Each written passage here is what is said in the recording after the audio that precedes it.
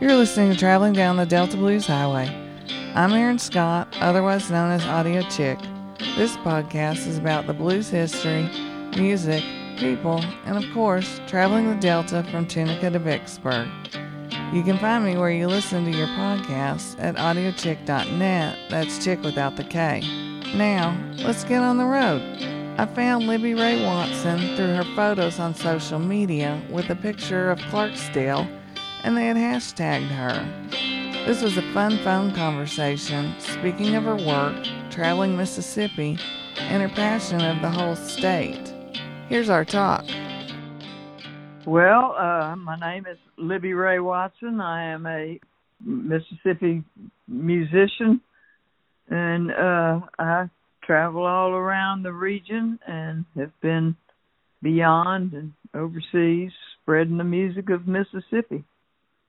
Can you tell me a little bit about, do you consider yourself more Delta blues, or what kind of genre do you think you are doing? Well, I do a little bit of all sorts of blues, not just Delta blues, but hill country blues. You know, I do everything but an R&B style as far as the old traditional style blues goes, and it changes in whichever region you're in Mississippi, but it's all the kind I like is more of an acoustic traditional style. That's what I enjoy. That's the music I go for, and that's what I play primarily on my guitar. Mm-hmm. I have played other stuff. I mean, I've been in bands where we did all original stuff. It wasn't necessarily blues, but it was more coastal and singer-songwriter kind of stuff like that. But, you know, we did 2 records together, and I still listen to them, and people still ask for them.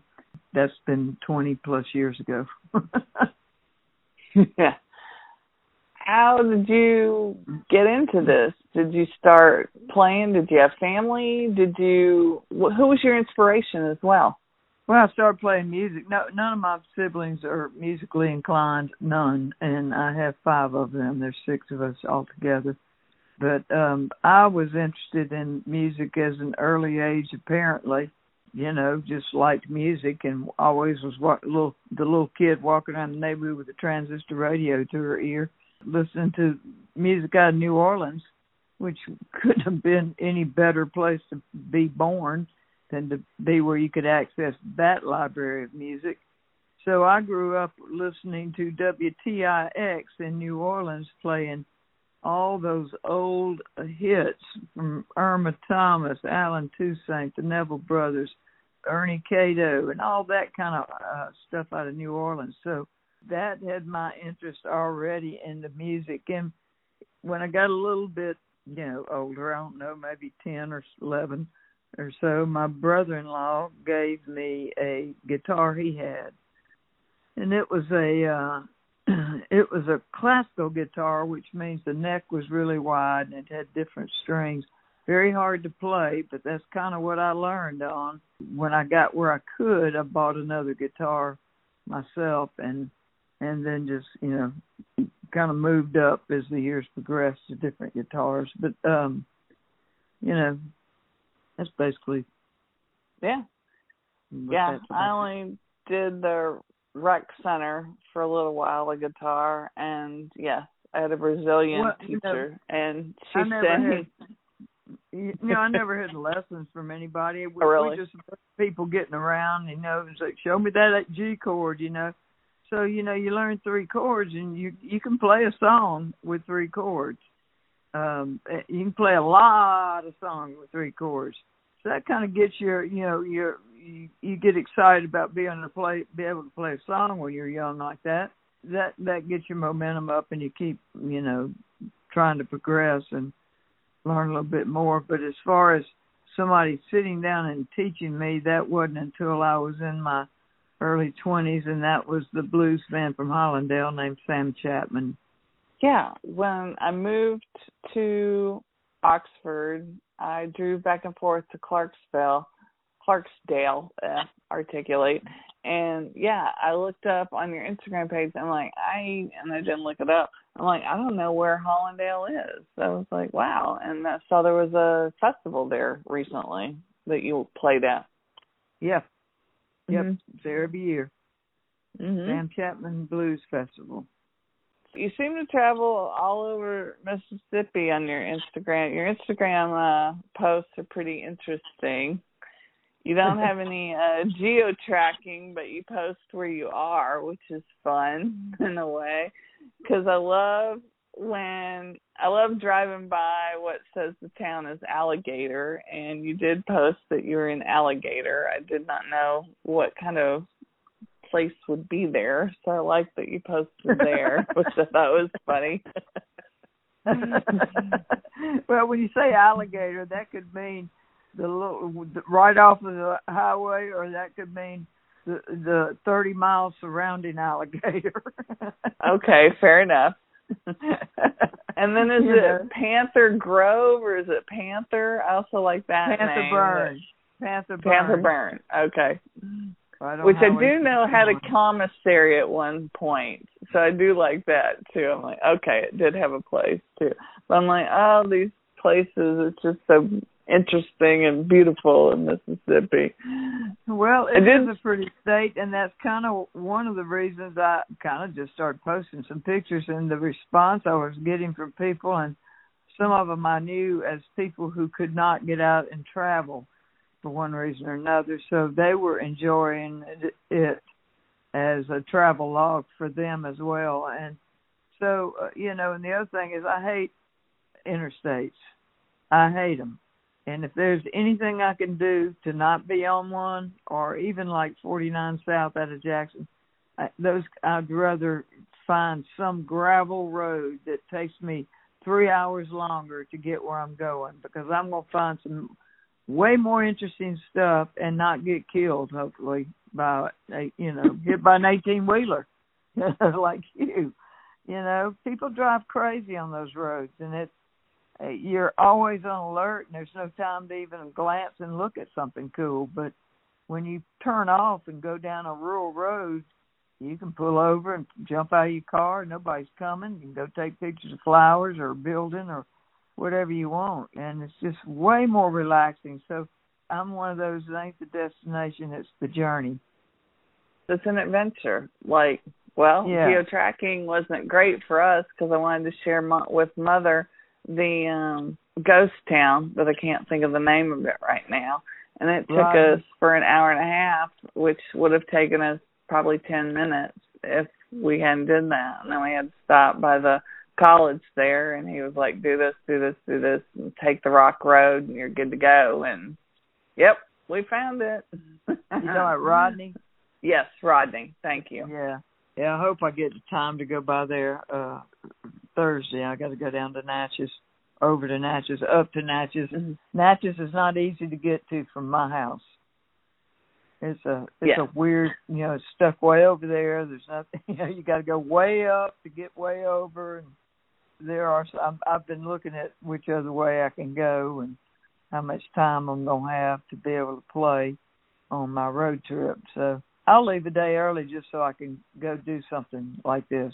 Well, you got the donut shop. You have to stop by there. People make a point to stop by the donut shop and even drive other ways. Because I was in line with some people for the donut shop. And I saw, you went by Joe's the other day. How'd that go? Did you have the steak? Oh, we had a great time. We had a great time. It was after the festival, and just some good friends that we never get to sit down and everybody was talking at once. We had so much to say. We agreed we needed to do it again. We were at Joe's the other night, Saturday night, and they delivered a bunch of snow crabs on the table. Got those big old long legs and big claws, look like giant spiders. And I was the only one who knew how to get into those things. So I was, had my hands all, I was all crab juiced up, cracking them for everybody and showing them how to get in them. But I was sad that I did not go to Juke Joint Festival this year. I could not get that in, and I love going to Clarksdale and Juke Joint Festival. Yes. Yeah, I just like to, if people will ask, how long did it take you to get up to Clarksdale from the coast? And I go, well, It would probably take you about 5 hours and 20 minutes. Me, I probably took 7. Because you'll go 55 to Batesville and cut across. I'll go 49 over to some county road, so Tarsha, over to 61, over to 1, and I'll just be all over the place. So, yeah, in other podcasts I've talked about just going off the beaten road, who you meet and stuff. Have you ever found any secret gems that people should know about? I don't know if they're secret gems or not. A lot of people know about them, but a lot of people in the state don't know, especially if they're in the southern part of the state. Well, probably all over. But, yeah, there's several gems that Mississippi has. I mean, there's Sky Lake Boardwalk up there outside of Bentonia. There's just a magical place, and it's a nice boardwalk that goes through a cypress grove. The cypresses there are, 1,000, 1,500, 2,000-year-old cypress trees. They are huge, and it's beautiful. I've gone through the little town of Satartia, which is between Rolling Fork and Bentonia, between 49 and 61 highway. And I drove through there so many times I ended up writing a song about it because I just got curious about the name of the place. It was called the Village of Satartia. They don't call themselves a town. It's the Village of Satartia. It's very tiny. They usually, when you go through, there's a little house there that says open, and they go in there and they got some drinks and chips and stuff, and sometimes they'll have some pizza there that they have delivered, and they'll give you the pizza, buy a drink or whatever. So I was in there one day talking to some people about the song I wrote, just a little casual conversation, and this man turned around and there was a big old fellow there, and he introduced himself as Irma Hart. And Irma was a character, and he was the town. He's been there probably all his life. Told me a lot about the town. I ended up sending him a song. So we made a connection. And now I'm connected to the town of Satartia, the little place that was just a curiosity. Now I feel like if I stop there, I got some quote family there. So it's nice. Yeah, sometimes I have to reintroduce myself, but yes, I'm like, yes, we connected last time. I just tell people wherever they are, no matter what state you're in. The weekend's coming and it's pretty, gas up your car and ride your little county around your area. Take roads you had never taken that are right there in your backyard. You'd be surprised. There's a lot of cool hiking trails, biking trails throughout Mississippi. There's a lot there to offer besides all our bad press that's bad enough. I was surprised. I have been putting it off, and I need to do it. Talking about Holt Coyer, how the Delta wasn't as flat and rice land. It was for hunting, for bears and the black bear and everything, and how once farming land came in that they, cut all that down. It's really surprised what the land looked like in the past. Yeah. Oh, it would have been things have changed. To see. Mm-hmm. Yeah, it would have been. Because that was way back when they had trees all up through there. They take over that land when they're ready. They do it. They'll mow over black cemeteries. It's terrible things I see. That's another thing I'll stop. A lot of these people that say they love blues and they'll go to their hero's grave and drink a bunch of liquor and leave nasty liquor bottles and cigarette packs and garbage. And I'm the one that's going behind them with a hoe and a bag for their garbage and cleaning up the thing. I'm like, man, if you want to show some respect for these people, you can sit and have a drink with them, but don't leave your crap around there. Clean it up. Good point. And yes, it's awful. I see it everywhere. It's terrible. I guess they think it's cool and they're leaving a memento, but what they don't understand is that glass beer bottle or whiskey bottle is going to get knocked over and the mower guy's going to break it and spread it all over the place. And same with your garbage. I just go when I stop, I have a bag and I clean all that crap up. And then I hurrah and post about it. Yeah, in another podcast, and this was earlier today, I talked with somebody about the preservation of all the cemeteries. And they were even saying with the Robert Johnson and another bluesman, they've taken with the memorial, not the gravestone, they've taken the photograph off the memorial and they've had to replace it. And it's like, come on, guys. I know. It's awful. I know. It's terrible. Like, everybody has a phone or a photo. Take a picture of it. Yeah, make your own from a photograph. But no, they'd rather... Look, I've got a piece of art in the alley. You know, they do the art in the alley thing in Clarksdale, and they're about to have it again. And I have a little piece there that's not anything, really. It's a diddly bow that I made, and it's in memory of a guy named Lonnie Pitchford, who was from Lexington, Mississippi. And Lonnie was the king of the diddly bow, and he got a little fame before he died very young of AIDS. He was one of the first in on that first round of people who got AIDS and died. I've had that thing vandalized 4 times. I'm sick of people that do that. What's the point? Can you describe a diddly bow so people know what they are?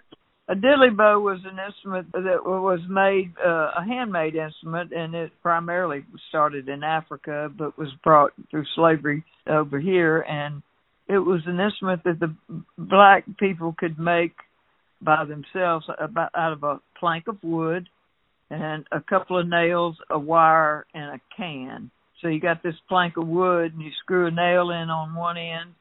You wrap a wire around it, and you pull it down to another nail, and you wrap the wire around that, and you shove a can up underneath that wire to give tension.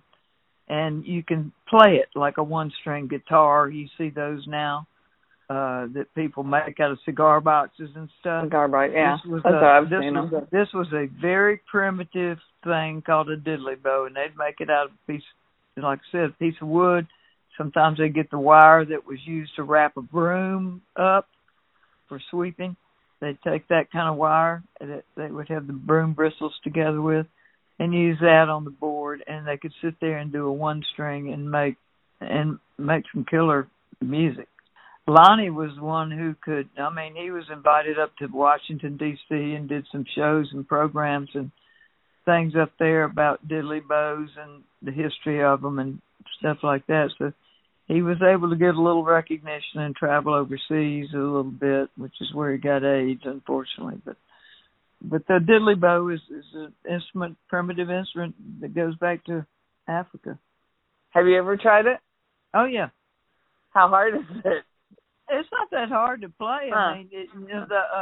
You usually will play them.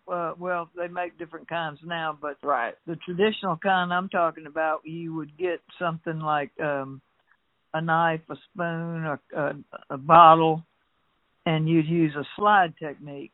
So you're picking it and pressing the bottle down to make it sound like a slide tone.